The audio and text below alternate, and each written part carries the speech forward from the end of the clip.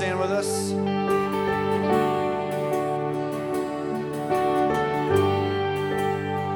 How great the chasm that lay between us, how high the mountain I could not climb.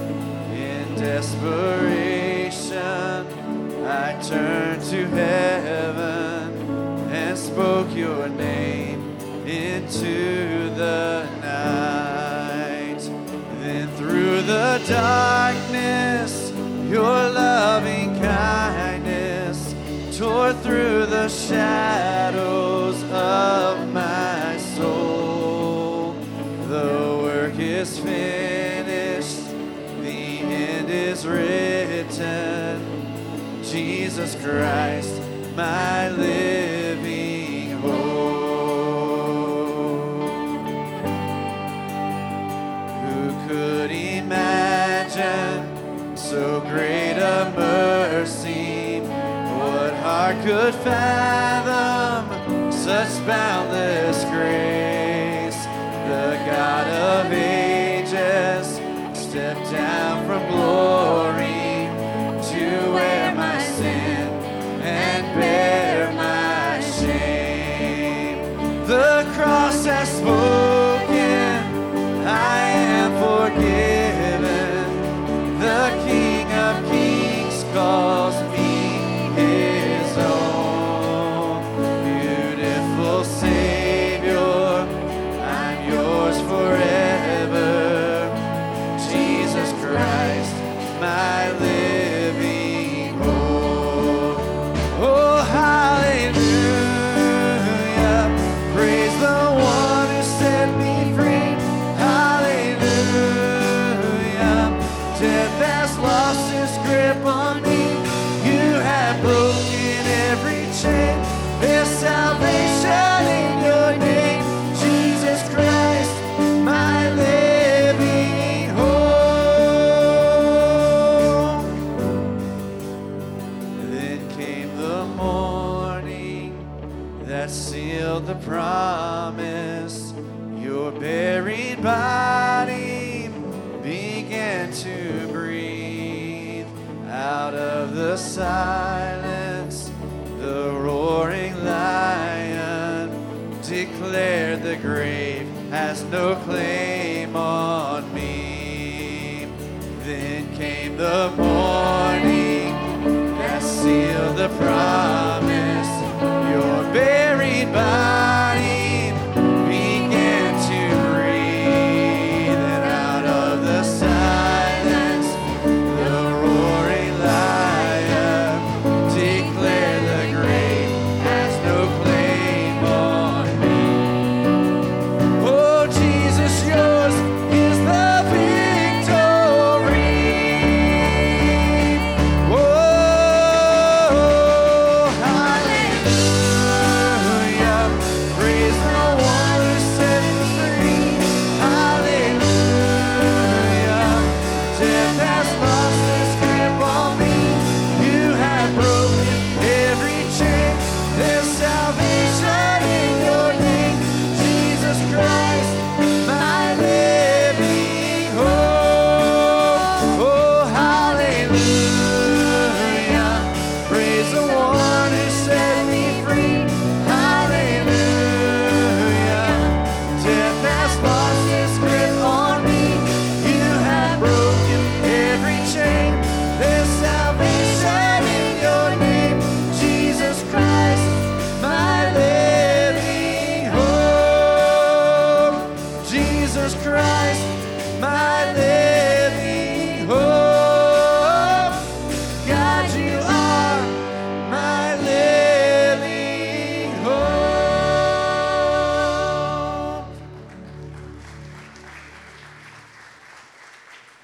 Amen. We have a living hope because God loves us and sent his son for us to die on a cross in our place.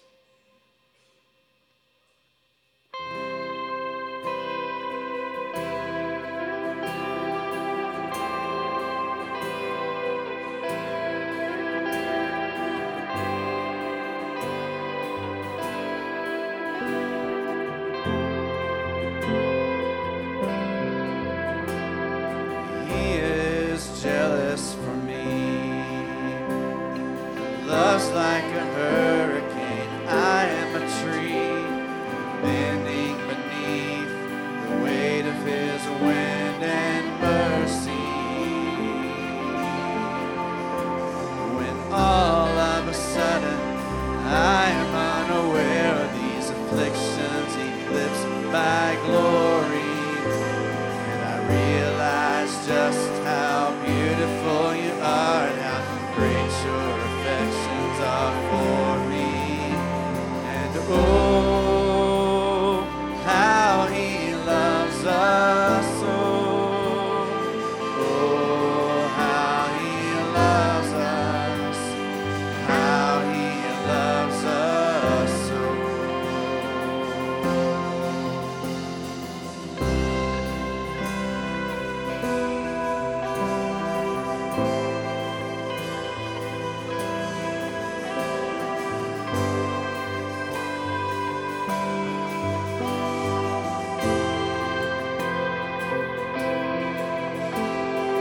He is jealous for me. Love's like a hurricane. I am a tree bending beneath the weight of his wind and mercy. When all of a sudden I am unaware of these afflictions eclipsed by glory, and I realize just how beautiful you are and how great your affections are for me. And oh, how he loves us, oh, how he loves us, how he loves us so. Yes, he loves us.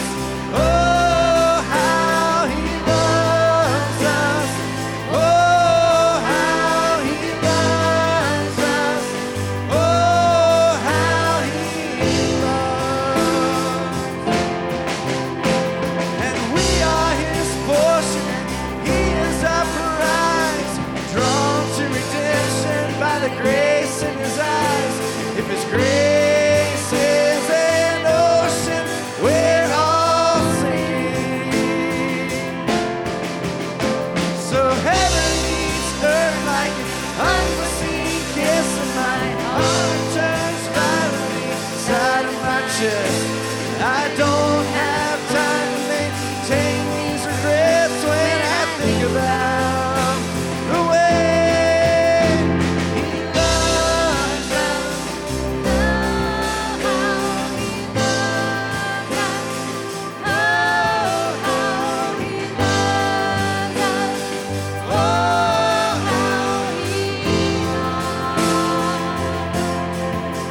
Yes, he loves us. Oh, how he loves us. Oh, how he loves us. Oh, how he loves. Oh, how he loves us so. Oh, how he loves us. How he loves us so.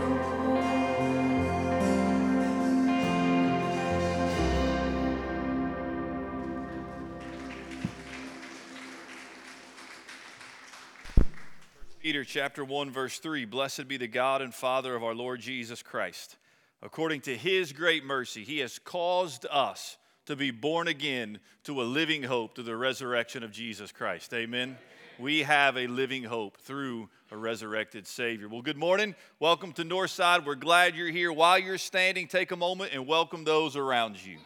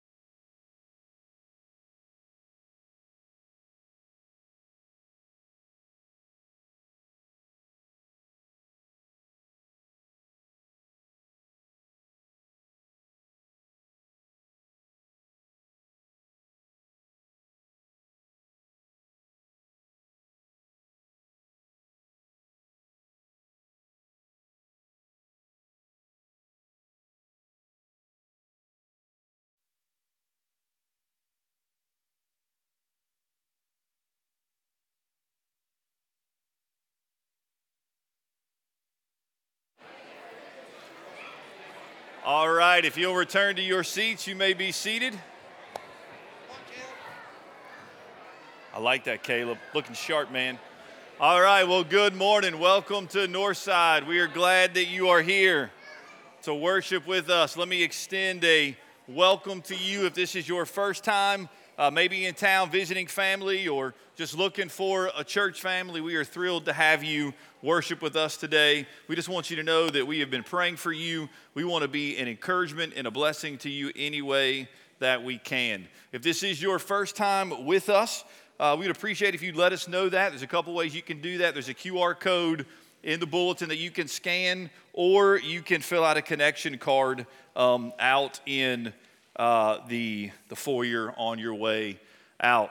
Let me just make one announcement. We made this announcement last week that starting this morning, and we gave the reasons why last week. If you want to know those reasons, you can go back and watch last week's service online, that we're going to resume the taking up of our tithes and offerings as part of our morning worship service. And so we're going to add that today. It's going to be the way it used to be back before we stopped doing it with COVID. And so you'll be aware of that. They'll come forward after we sing our hymn, and then they'll take up the offering while the choir sings their song. I did want to make just one announcement. Larry Smitherman is our deacon of the week, and he'll be praying for the offering. In the bulletin, it talks about staff appreciation. And let me just take a moment to brag on our staff. We have an incredible staff. But in the bulletin, the deacons are asking you to give towards that. You're going to give towards that at the end of the service on the way out. If you put that gift in the offering plate when we take up the offering, that's just going to go to the general fund. So if you see that announcement and you want to give to that, we'll have two deacons that'll be at the doors on your way out for the staff appreciation offering. And we do indeed have an incredible staff here at Northside. Amen? Amen, amen. So several weeks ago, in the opening message of our series that we're in 1 Peter, I talked about how all of us have a desire to be home. Or we want to be home. Even if we go on vacation, we want to come back and we want to be home. And ultimately for us, we're exiles. We're going to continue to look at 1 Peter this morning. This isn't our home. We're longing to be with Jesus. And at the beginning of that sermon, I talked about how we sing hymns about heaven and praise songs about heaven. And probably the most common song that many of us are familiar with, one of the most popular certainly, is I Can Only Imagine. So back at NBC's Got Talent, Luke Johnson and Gavin Grissom were going to do I Can Only Imagine, but Gavin was under the weather. So this morning, they are going to do special music. And he's going to sing, I Can Only Imagine. And so as he's singing, right, we're longing for this inheritance that the Lord Jesus has stored up for us in heaven. We're longing to see Jesus. So as he sings, let's just worship the Lord together. So Gavin and Luke, if you'll come.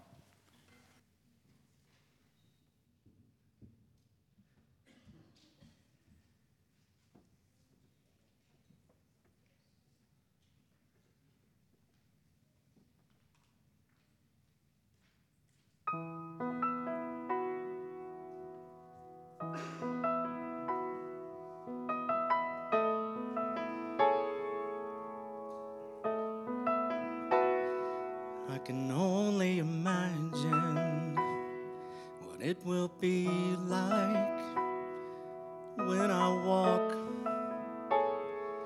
by your side. I can only imagine what my eyes will see when your face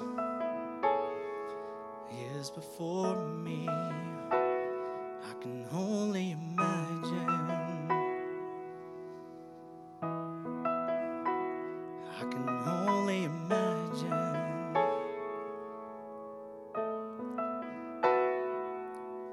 Surrounded by your glory, what will my heart feel? Will I dance for you, Jesus? Or in awe of you be still? Will I stand in your presence? Or to my knees will I fall? Will I sing hallelujah? Will I be able to speak it all? I can only imagine.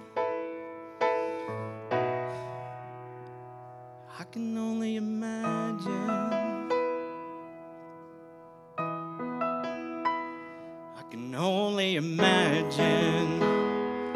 when that day comes and I find myself standing in the sun, I can only imagine when all I will do is forever worship you. I can only imagine. I can only imagine. Surrounded by your glory, what will my heart feel? Will I dance for you, Jesus? Or in awe of you be still? Will I stand in your presence? Or to my knees will I fall? Will I sing hallelujah? Will I be able to speak it all? I can only imagine. I can only imagine. Surrounded by your glory, what will my heart feel? Will I dance for you, Jesus? Or in awe of you be still? Will I stand in your presence? Or to my knees will I fall? Will I sing hallelujah? Will I be able to speak it all? I can only imagine. Yeah, yeah, I can only imagine. I can only imagine. Yeah, yeah, I can only imagine. I can only imagine. Oh, I can only imagine.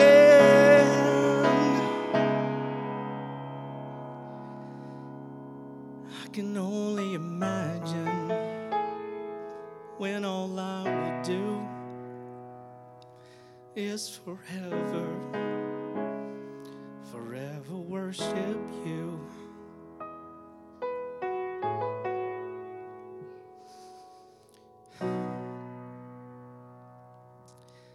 I can only imagine.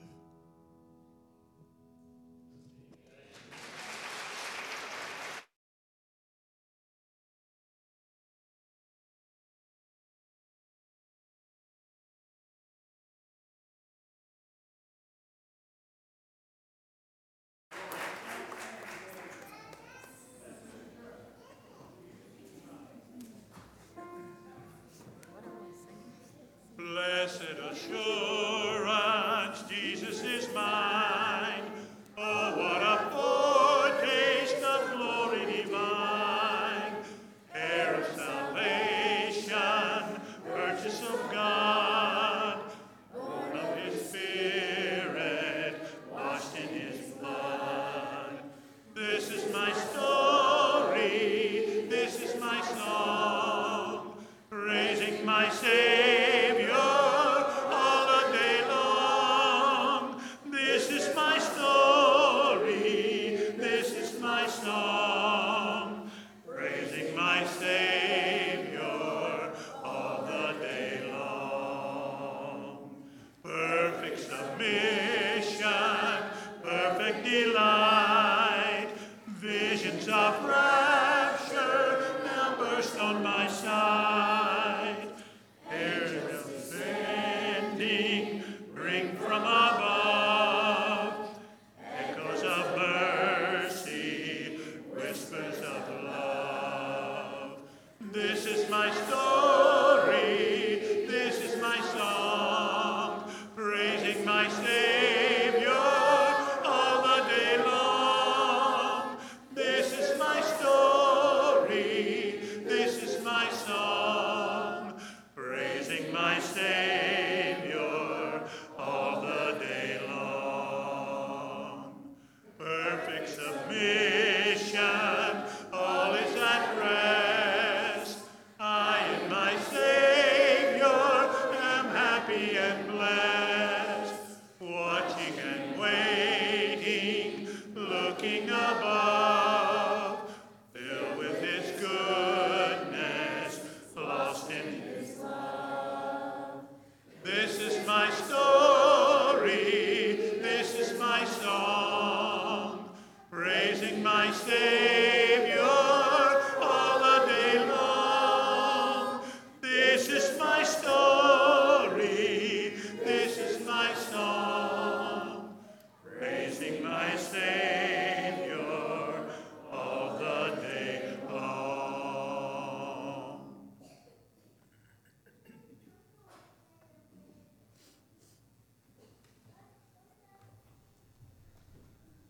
Let us go to the Lord in prayer.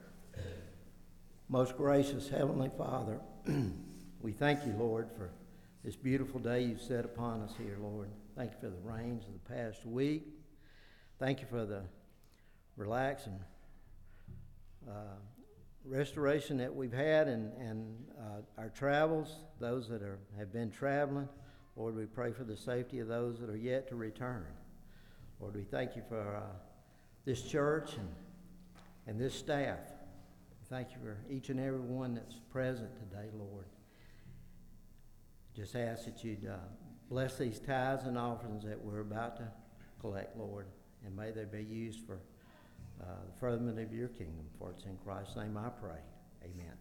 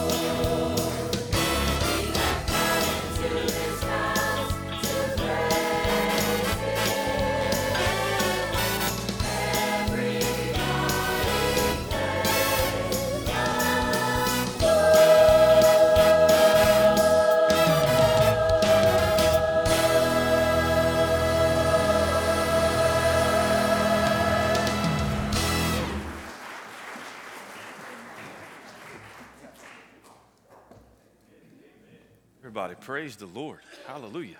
All right, our kiddos are going to make their way to children's church at this time. Our youngers, 3, 4s in kindergarten, and also our first and second graders.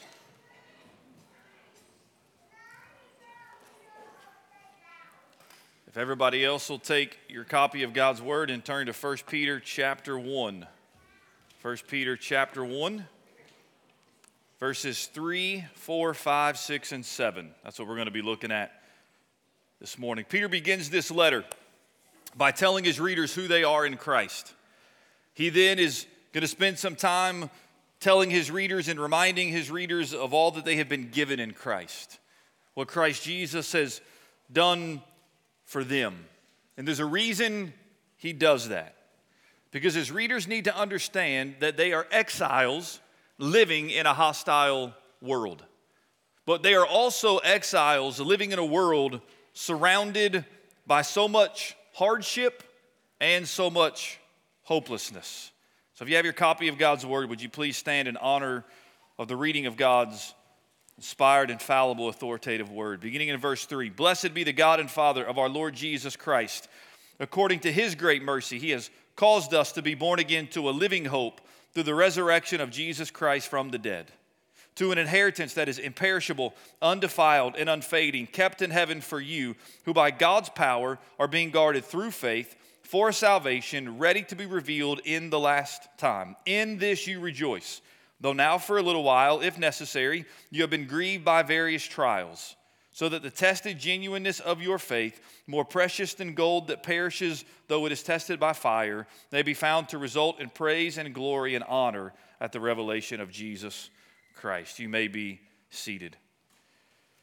So this week, I put in the Google search bar, statistics on hopelessness. And this is what popped up. Let me just read 4 of them. According to the CDC, in 2021, more than 4 in 10, that's 42% of students, felt persistently sad or hopeless. Here's the next one. America's young women are not okay. 3 in 5 teenage girls report persistent feelings of sadness, depression, or hopelessness. Here's the next one. Over 1/3 of women, 36.7%, now report having been diagnosed with depression at some point in their lifetime, compared with 20.4% of men. And their rate, women, has risen at nearly twice the rate of men since 2017. Here is another one. The rate of depression among college students is rising. In a 2021-2022 survey of students across 133 college campuses, 44% of students reported symptoms of depression, and 15% reported seriously considering suicide in the past year. Depression kept popping up. So then I did a search, signs and symptoms of depression, and here are the first 2 that were listed. Persistent sad, anxious, or empty mood. And then it said feelings of hopelessness. Not only are we living in a hostile world, but according to statistics, according to our reality, we are living in a world that is hopeless. Paul in Ephesians chapter 2, verse 12 writes, having no hope and without God in the world. To be without God is to be hopeless. To be cut apart, to cut off from God, to be separated from God because of our sin that has alienated us is to be without hope. Brothers and sisters, this makes Peter's words here in these verses so encouraging and so comforting. Because in a hopeless world, Peter says, you and I have a living hope. So here's the big idea this morning. In Christ, we rejoice because of our salvation. But in Christ, we also will still suffer. But even in that suffering, we can still rejoice. 2 of the 4 themes that Peter's really dealing with here in these verses we're going to look at this morning, salvation and suffering. So let's start with the first part of that big idea. In Christ, we rejoice because of our salvation. We rejoice because of what we've been given. Look what Peter says. Blessed be the God and Father of our Lord Jesus Christ. He breaks out in a doxology. Starts praising God and Father of our Lord Jesus Christ. And then he says this, according to his great mercy, he has caused us to be born again. God, right, through the Spirit has caused us to be born again. Peter's speaking here of the new birth. This is John chapter 3. This is Jesus speaking to Nicodemus, and he says, unless one is born again, he cannot see nor enter into the kingdom of God. So what Peter says is we have been, according to God's great mercy, born again. In other words, God gives us new life. We all have a birth date, a physical birth date in which we're born into this world, and we have parents. But what Peter's talking about is a spiritual birth, of being born again, in which we were dead in our sins and trespasses, but Ephesians says God has made us alive together with Christ. We were dead, but now we're alive. We were blind, but now we see. How would you describe your salvation? Like, how would you describe the moment you came to faith in Christ, your life before, your life after? I think one of the clearest explanations is, I was given life. Like, everything changed.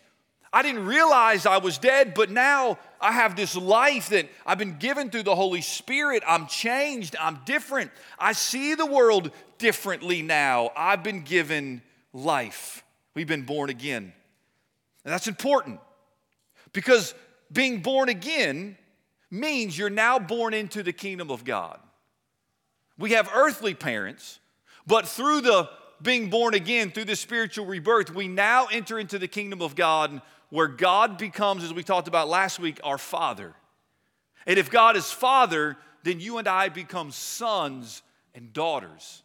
According to His great mercy, He has caused us to be born again, and in having this spiritual life, we now enter into the family of God. And notice two things that He goes on to say. Number one, because of the new birth, we now have a living hope. Because of the new birth that Jesus Christ brings about in us, we have a living hope. It says we have been born again to a living hope. Peter says our hope is certain and it is sure. Our hope is not dead because it's not grounded in futile, baseless things. He says, no, you've been born again to a living hope. Why is it living? What does he go on to say? Through the resurrection of Jesus Christ from the dead. Brothers and sisters, understand you have a hope because your hope is grounded in a risen Savior. Amen? Jesus lived a sinless life. He was crucified, slaughtered, placed in a tomb. And if Jesus is still in that tomb, then of all people, we are to be most pitied. Like what we're doing here is futile. Like we're wasting our time.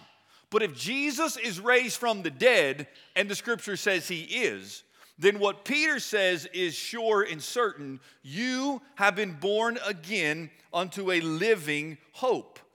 We have a living hope because our hope is in a risen Savior, Jesus Christ.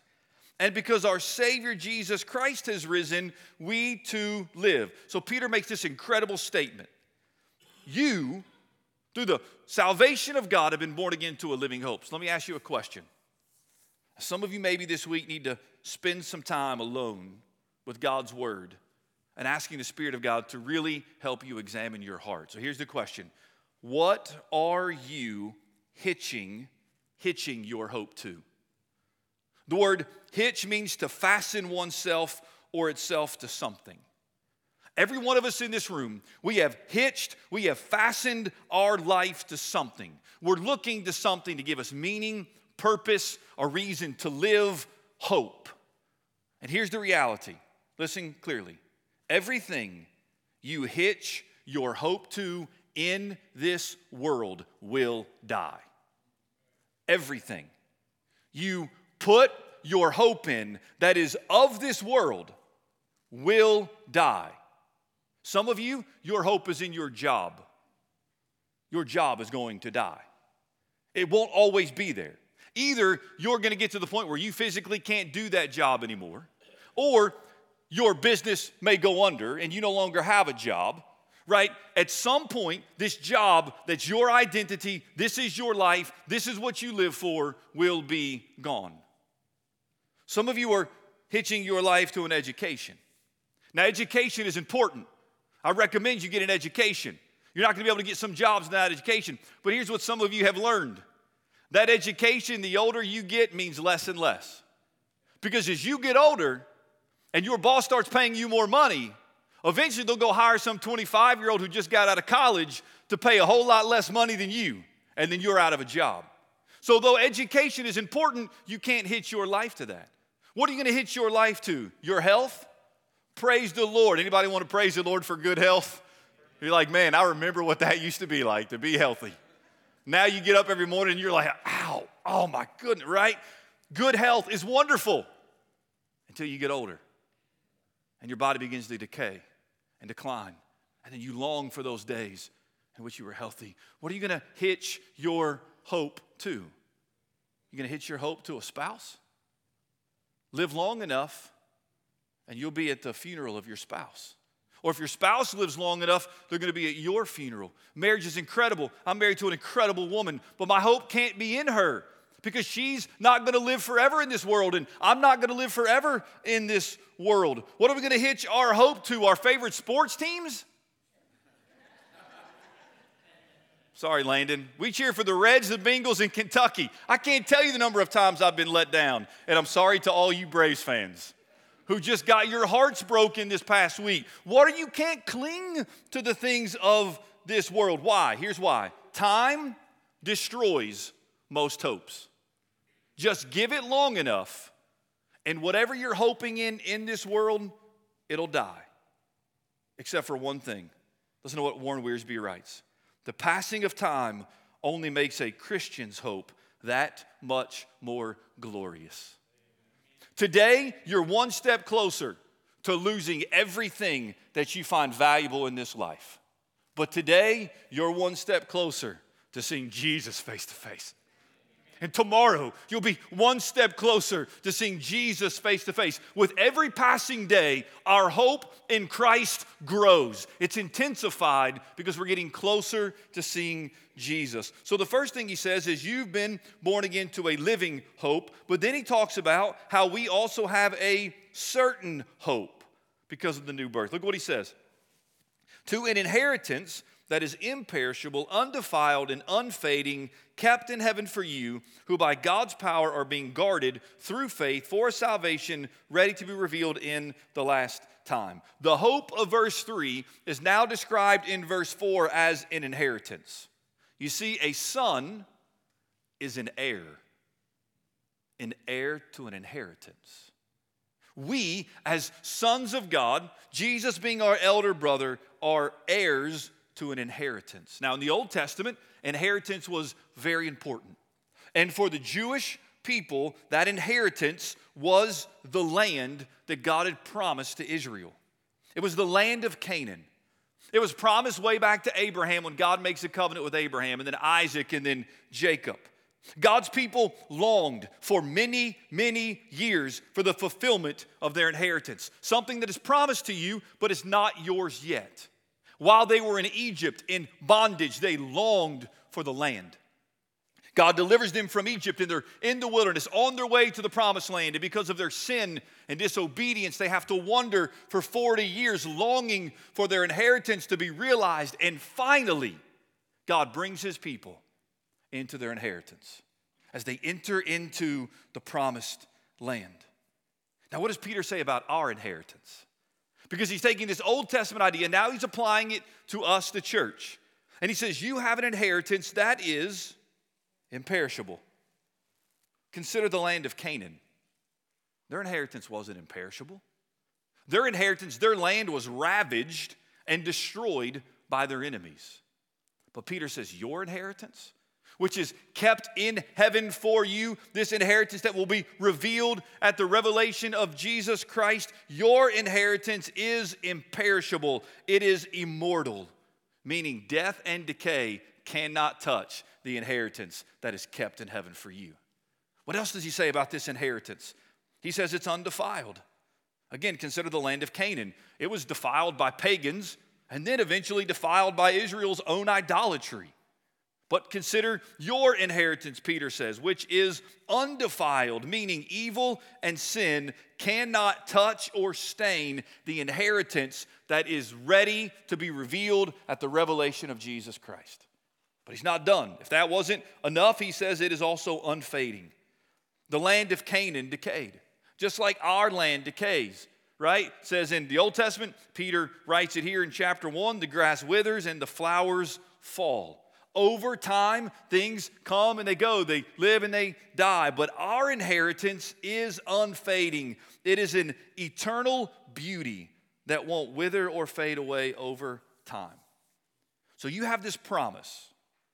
As you're living in the now, but you're waiting for the not yet. You have already experienced, I pray, through the work of Jesus Christ, you've already experienced being delivered from the penalty of sin through Jesus Christ dying in your place. You should be, through the Holy Spirit and his work of sanctification, like experiencing that you are being delivered from the power of sin as you walk more and more in victory with Christ. But until Jesus comes, or until you go to see Jesus, you will always wrestle with the presence of sin. There will always be pain, and there will be grief, and there will be hurting. But Peter says a day is coming in which this salvation will be ultimately realized. But how do we know? Like, how can we be confident that one day we will receive this inheritance? Well, Peter's got good news for us. Look at the last part of verse 4. And unfading, kept in heaven for you. Kept or reserved in heaven for you. That Greek word kept, it's a verb. It's a perfect passive tense. Perfect meaning it's a completed action with ongoing results. It's completed and it continues to work out today. It's passive, meaning you're not doing the keeping. You're not the one keeping the inheritance, but God is keeping the inheritance. So hear me. How do you know? How can you have confidence that when you stand before Jesus, your salvation will be ultimately finalized and that inheritance will be yours? Because Peter tells us it's being kept in heaven for you. It's kept in heaven for you. That inheritance is secure. But he goes on to say not only is your inheritance secure, but God keeps you secure as well. God is preserving you. Look what he goes on to write in verse 5. This is incredible. Who by God's power are being guarded through faith for a salvation ready to be revealed in the last time. So not only is your inheritance kept in heaven for you, but then it says who by God's power are being guarded through faith. God is guarding you. He's keeping you. How does God protect us? Don't overlook this. What does he say? Who by God's power. The all-powerful, all-sovereign God is guarding you right now, watching over you, protecting you. The very God who created ex nihilo, out of nothing, spoke what was nothing into existence. The very God who raised Jesus Christ from the dead. Peter tells us right now, he is guarding you. He's got you. You are secure. You're safe in Christ. But look what he says. Who by God's power are being guarded through faith. Through faith. The means by which he guards us is our faith. Our putting our faith and our trust in Jesus Christ. So how can we live with confidence and certainty in a hostile world, in a hopeless world, in a hard world filled with suffering? Like, can we live confidently knowing that we are saved in Jesus Christ? And according to Peter, yes, you can. Many of you younger folks, you're not going to understand this picture. But when you're growing up and you used to order like basketball tickets or concert tickets, you couldn't get the ticket on your phone. Like, that wasn't a thing. I know that's hard for some of you youngins to reconcile with, but we didn't have phones. We didn't have access the way we had now. So either you had to pay for them to actually literally mail you the tickets, snail mail, or what was called will call.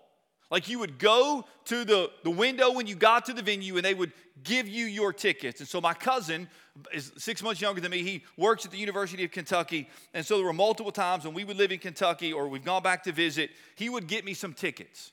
But he couldn't mail them to me and I couldn't meet up with him because he had to get there earlier. So he would leave them at will call. It's still a thing. And like, I remember a couple times driving there just thinking, man, a lot of traffic. I hope my cousin didn't forget to give them the tickets. Like, I'm nervous. Like, what am I going to do if I get up there and I'm like, hey, Aaron Hornsby, my cousin, so-and-so, he left me some tickets. And so I'm nervous the whole way. And you walk up to the window and I'm like, yeah, this is who I am. And thankfully, every time they were there. And I breathe this, oh, thank goodness. I didn't come here for nothing. Like, I think some of us, that's how we live the Christian life. Like, every day we wake up uncertain, scared. God, are you really going to save me? God, did you really forgive me? God, am I really secure? God, when I stand before you, can I really trust in the finished work of Jesus Christ? And it's like when we get before Jesus and he's like, yeah, everything I said was true, we're all going to be like, whew, thank goodness. That's not the way to live the Christian life. Listen, your hope isn't in you. It's in the finished work of Jesus Christ that we read about through his word. So live confidently. Whatever this world can throw at you, all of hell and Satan has to offer ain't got nothing on Almighty God. He's got you.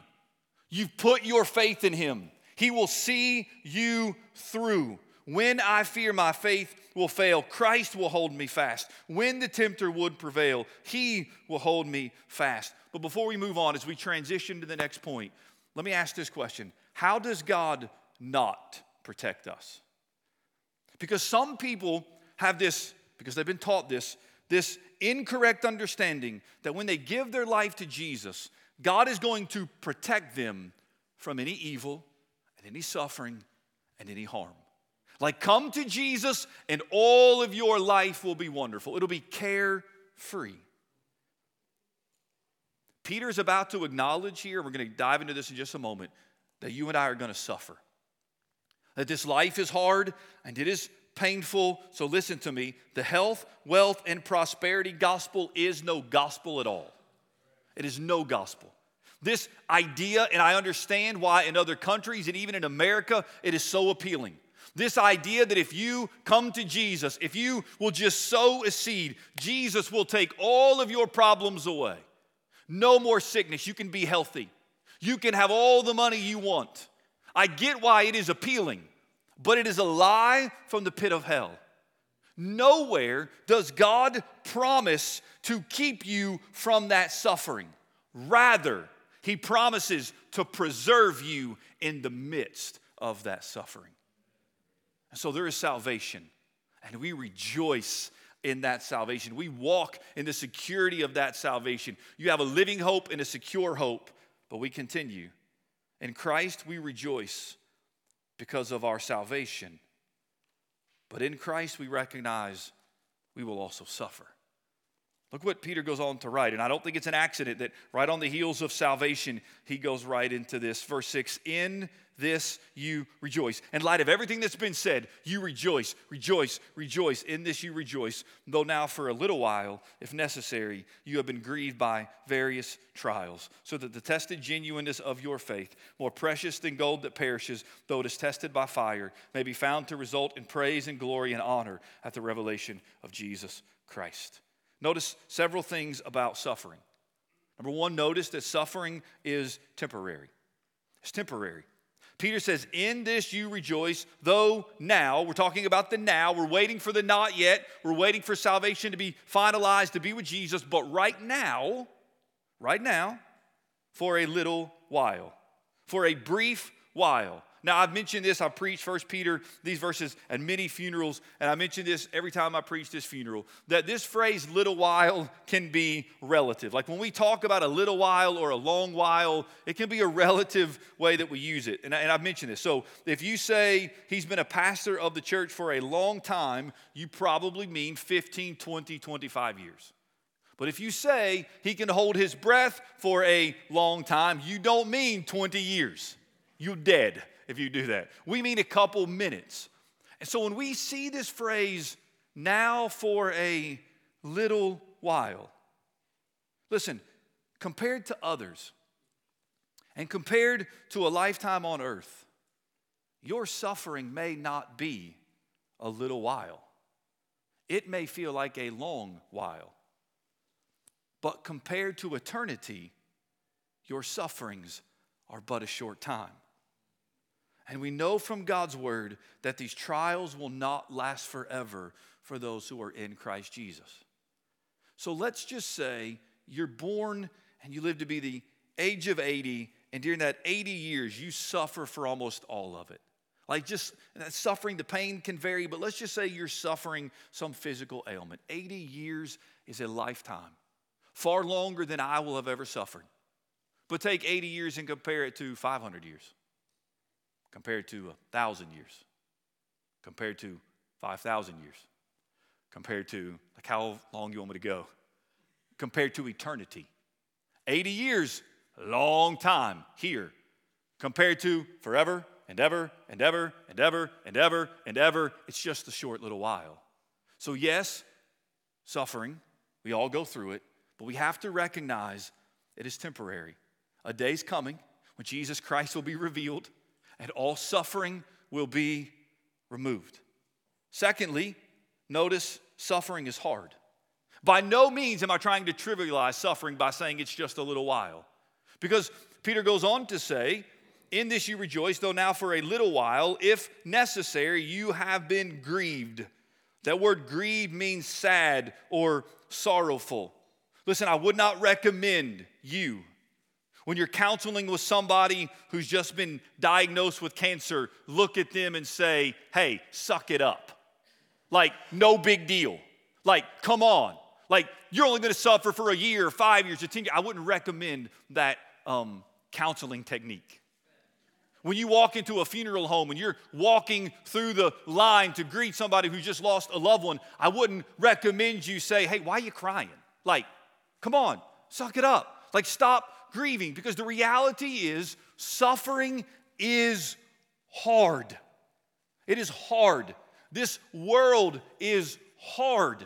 It's not easy day by day by day.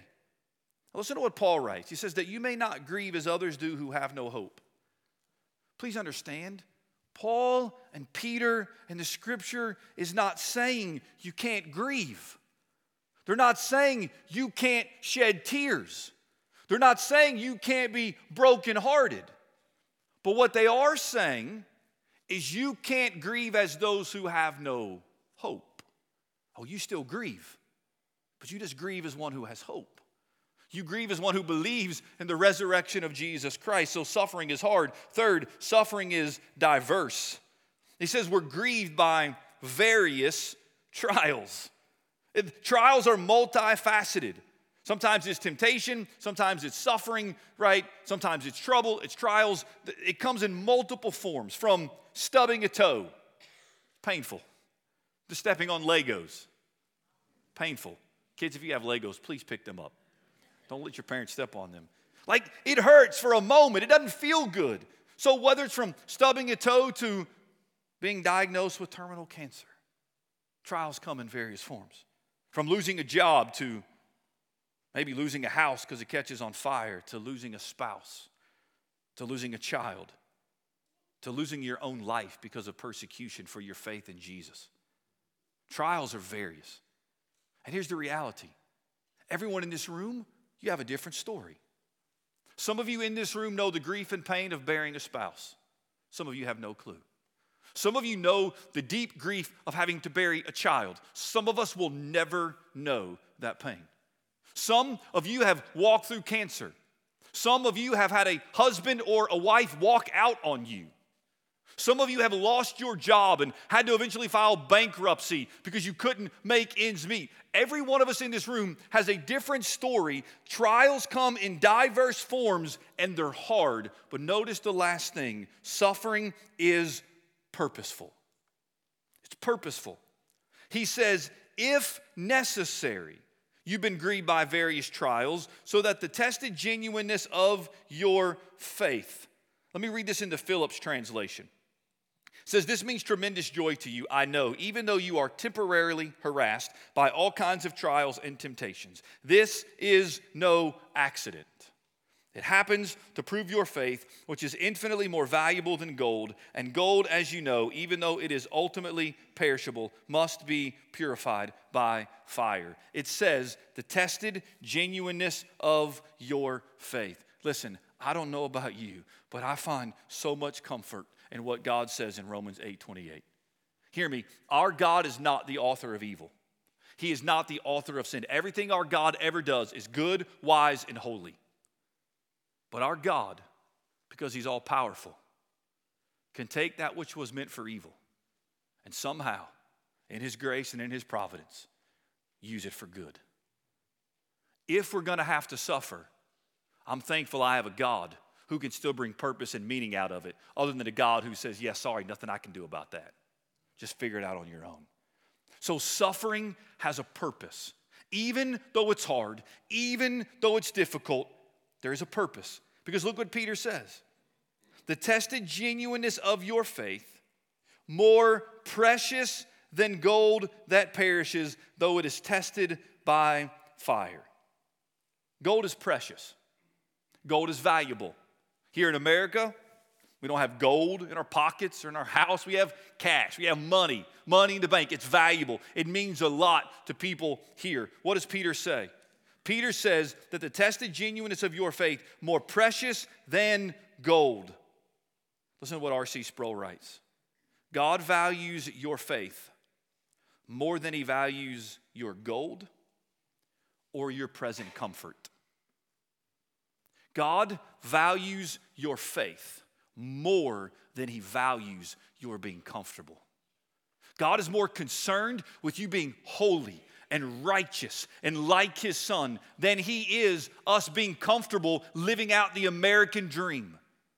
Is it wrong to be comfortable? Is it wrong to enjoy the blessings of God? No, but that's not ultimately what God's after, is your being comfortable. He wants your faith to grow. He wants you to be faithful to him. So faith is more precious than gold. Gold, Peter goes on to say, is tested by fire. Fire burns away the impurities of gold. Trials have a way of burning away our sin. Trials have a way of burning away pride. Trials have a way of burning away self-confidence. Like the things that we hold the most dear to, when we lose them, we realize, what do I got left? And so we stop trusting in self and we begin to trust in the Lord. Listen to what Paul David Tripp says. He says, now, right? Because Peter talks about, though now isn't meant to be comfortable, but transformational. Your present life now is meant to be transformational. Why? Because one day you're going to see Jesus. And so God right now is in the process of making us more like Jesus, so we're more ready to see Jesus. He's preparing us for that moment that we see Jesus. Listen to what Warren Wiersbe writes. It has been said that the Eastern goldsmith kept the metal in the furnace until he could see his face reflected in it.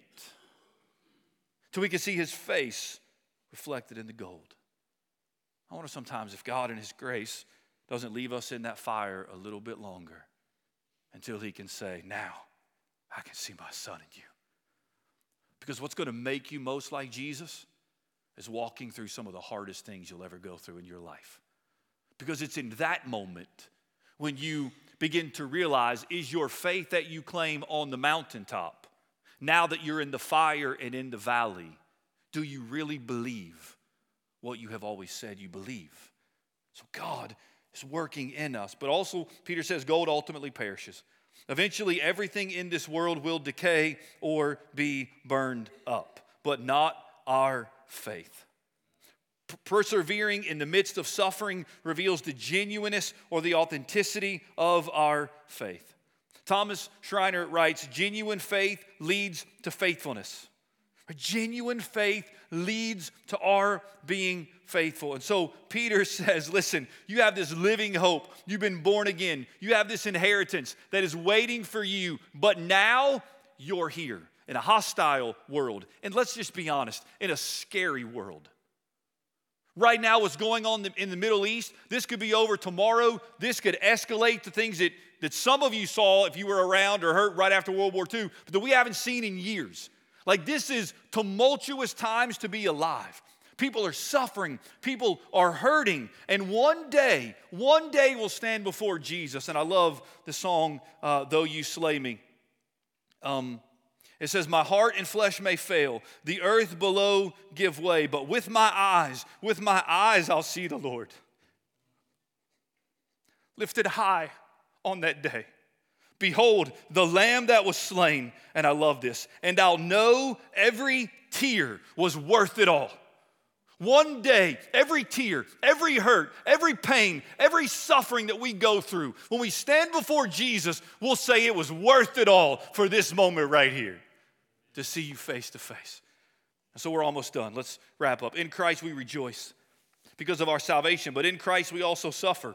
But even in that suffering, we can still rejoice. So brothers and sisters, we live in a hostile world. We live in a hard world. We're surrounded by hopelessness. But in the midst of that hostility and in the midst of that despair, we have hope. Hope in the midst of our trials. Hope in the midst of hostility. And then look at verse 7, and then we're done.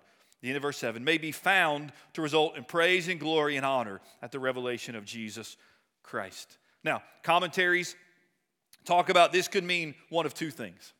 This may may be found to result in praise and glory and honor at the revelation of Jesus Christ. Could be that when Christ is revealed and we see Christ, it is the people of God who are praising him, glorifying in him, honoring him, right, worshiping his name as we will do for all eternity. It can certainly mean that.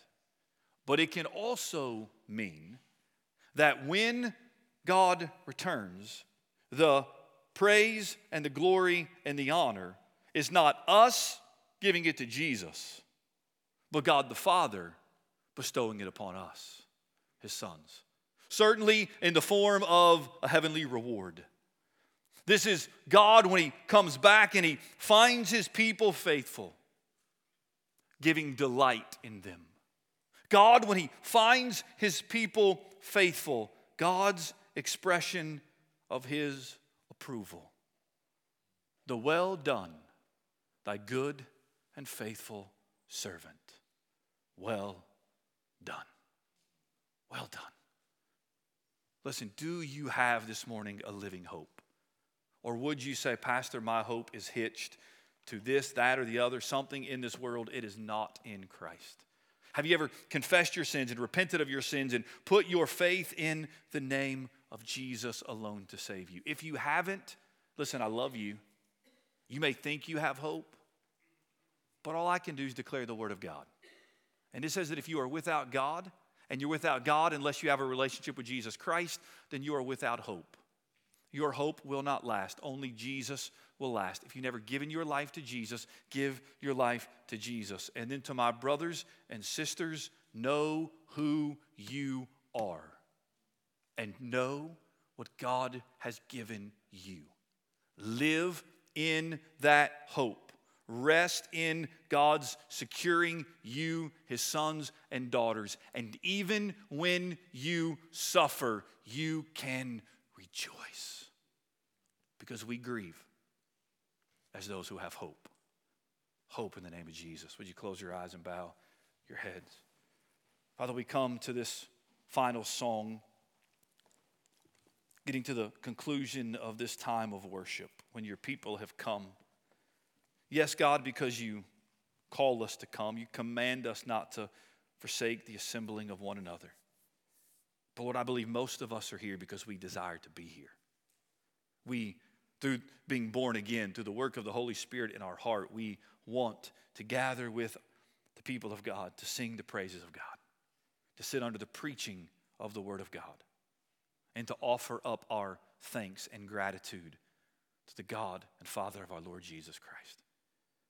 But God, the reality is some maybe came in here not knowing you. Some maybe came in here beat up from the things of the world this past week. Some maybe came in here discouraged and feeling hopeless and down. And oh God, I pray that through the preaching of your word, your Spirit lifted up our eyes so that we could be reminded of the hope, of the inheritance, of the salvation that is ready to be revealed at the revelation of Jesus Christ.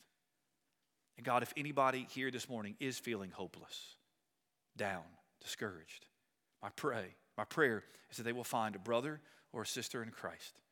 That they'll come talk to myself, Pastor Gary, maybe talk to their deacon spouse, and just say, hey, I need prayer.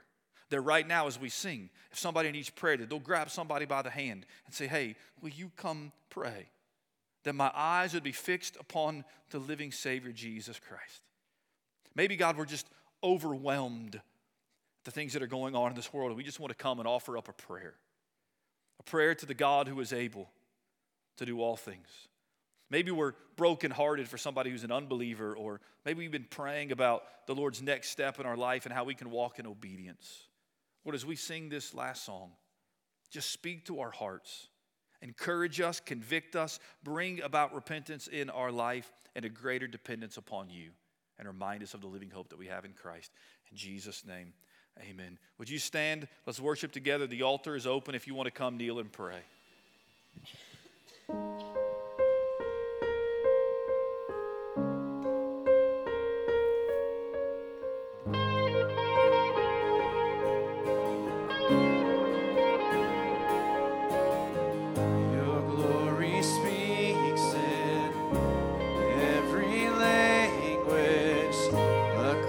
The sky.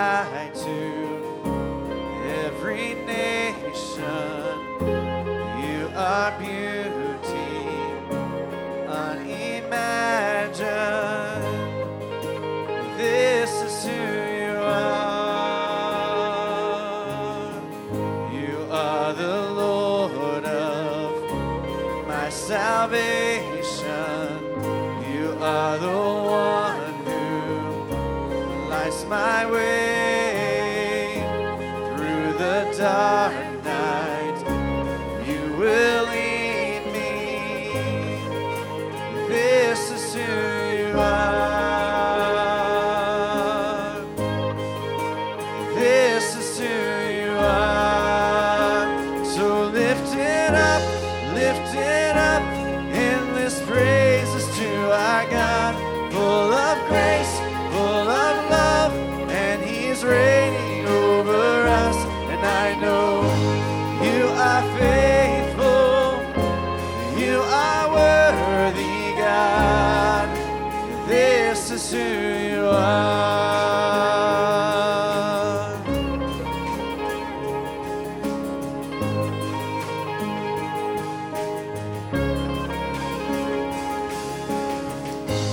Day and night the angels sing it.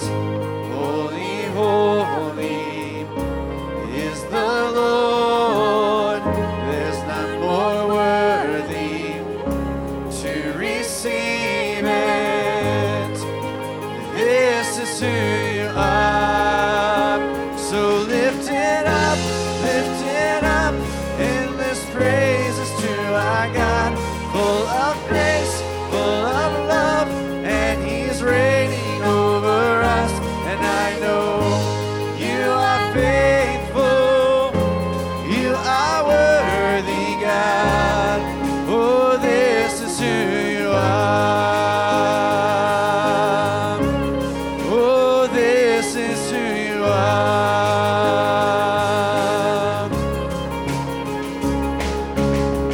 You hear the cry of every broken heart. You give the hopeless soul a brand new start. You lead the captive in your freedom song. And this is who you are. And in the night when all our hope is lost, you are the one who won't give up on us.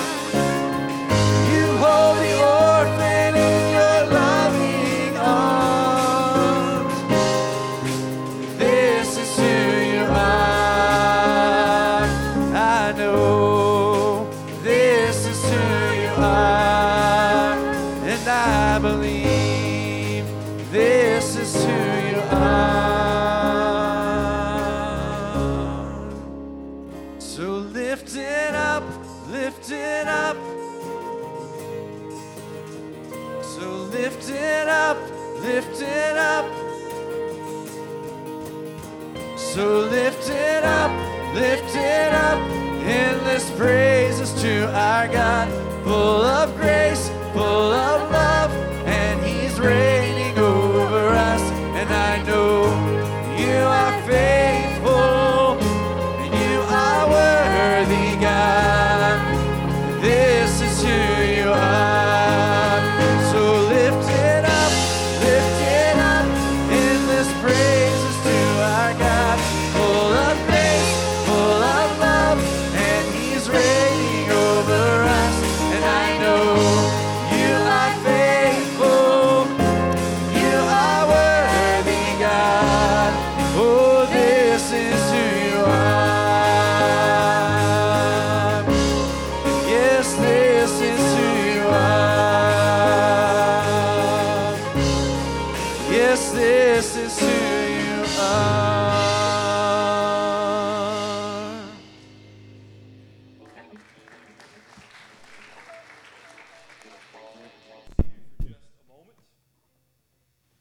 Am I on there? There we go. So it's just several announcements I want to go through quickly. Please pay attention to your bulletin. We have Parents' Night Out. That's going to be this Saturday, October 21st. Miss Heather will be in the lobby. If you still are wanting to volunteer for that, let her know. If you plan on bringing your children, you can register and pay. This is a ministry that we want to offer to those of you who have kids. just to get a night away with you and your spouse, how important and valuable that is. So take us up on that offer. A couple missions items. We're having an interest meeting next Sunday after the worship service about Ecuador, if you're interested in a trip to Ecuador. Of course, we have a Casas por Cristo trip planned in February. A couple things if you're interested in going to that. And also, don't forget about an opportunity that we have to give to support that trip as they're building a house, right? And the cost of that house is well over $10,000. And so we have an opportunity to help. So the envelopes are out there on the wall. The instructions are there. You can give from a low amount to a really high amount. But please give to support that. Bridging the Gap, if you have green beans or corn, you can bring those tonight. But they got to be back by next Sunday. So bring that. We need help with the Fall Festival. There's still several slots we need people to sign up for, some tags that you can take. And then also in a couple weekends, we're going to be having a Worldview Weekend. Coincides with the end of our Upward season. And so that information is in there. We got several opportunities. We'll talk more about that next week. But go ahead and save the dates for Saturday 11:4 and Sunday 11:5. So typically we end our service by our Deacon of the Week coming up and praying. But by adding the offering in, the Deacon of the Week is now praying for the offering. So we're like, okay, now how are we going to end our services? So starting this morning, we're going to end in a different way. One of the things that I say and want to say more often is that we are to live sent.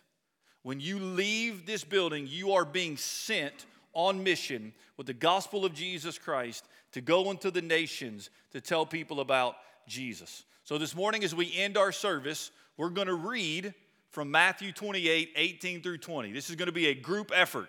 We're going to do this week after week. We're going to stand, we're going to read it together. And so the more we do this, the more comfortable it will get.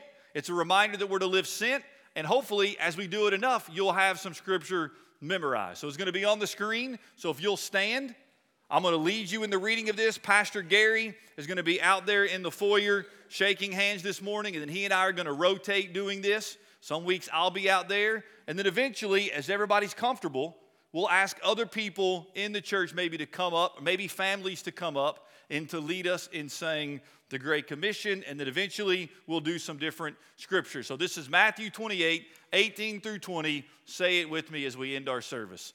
And Jesus came and said to them, all authority in heaven and on earth has been given to me. Go therefore and make disciples of all nations, baptizing them in the name of the Father and of the Son and of the Holy Spirit, teaching them to observe all that I have commanded you. And behold, I am with you always to the end of the age. Go and live sent. Amen.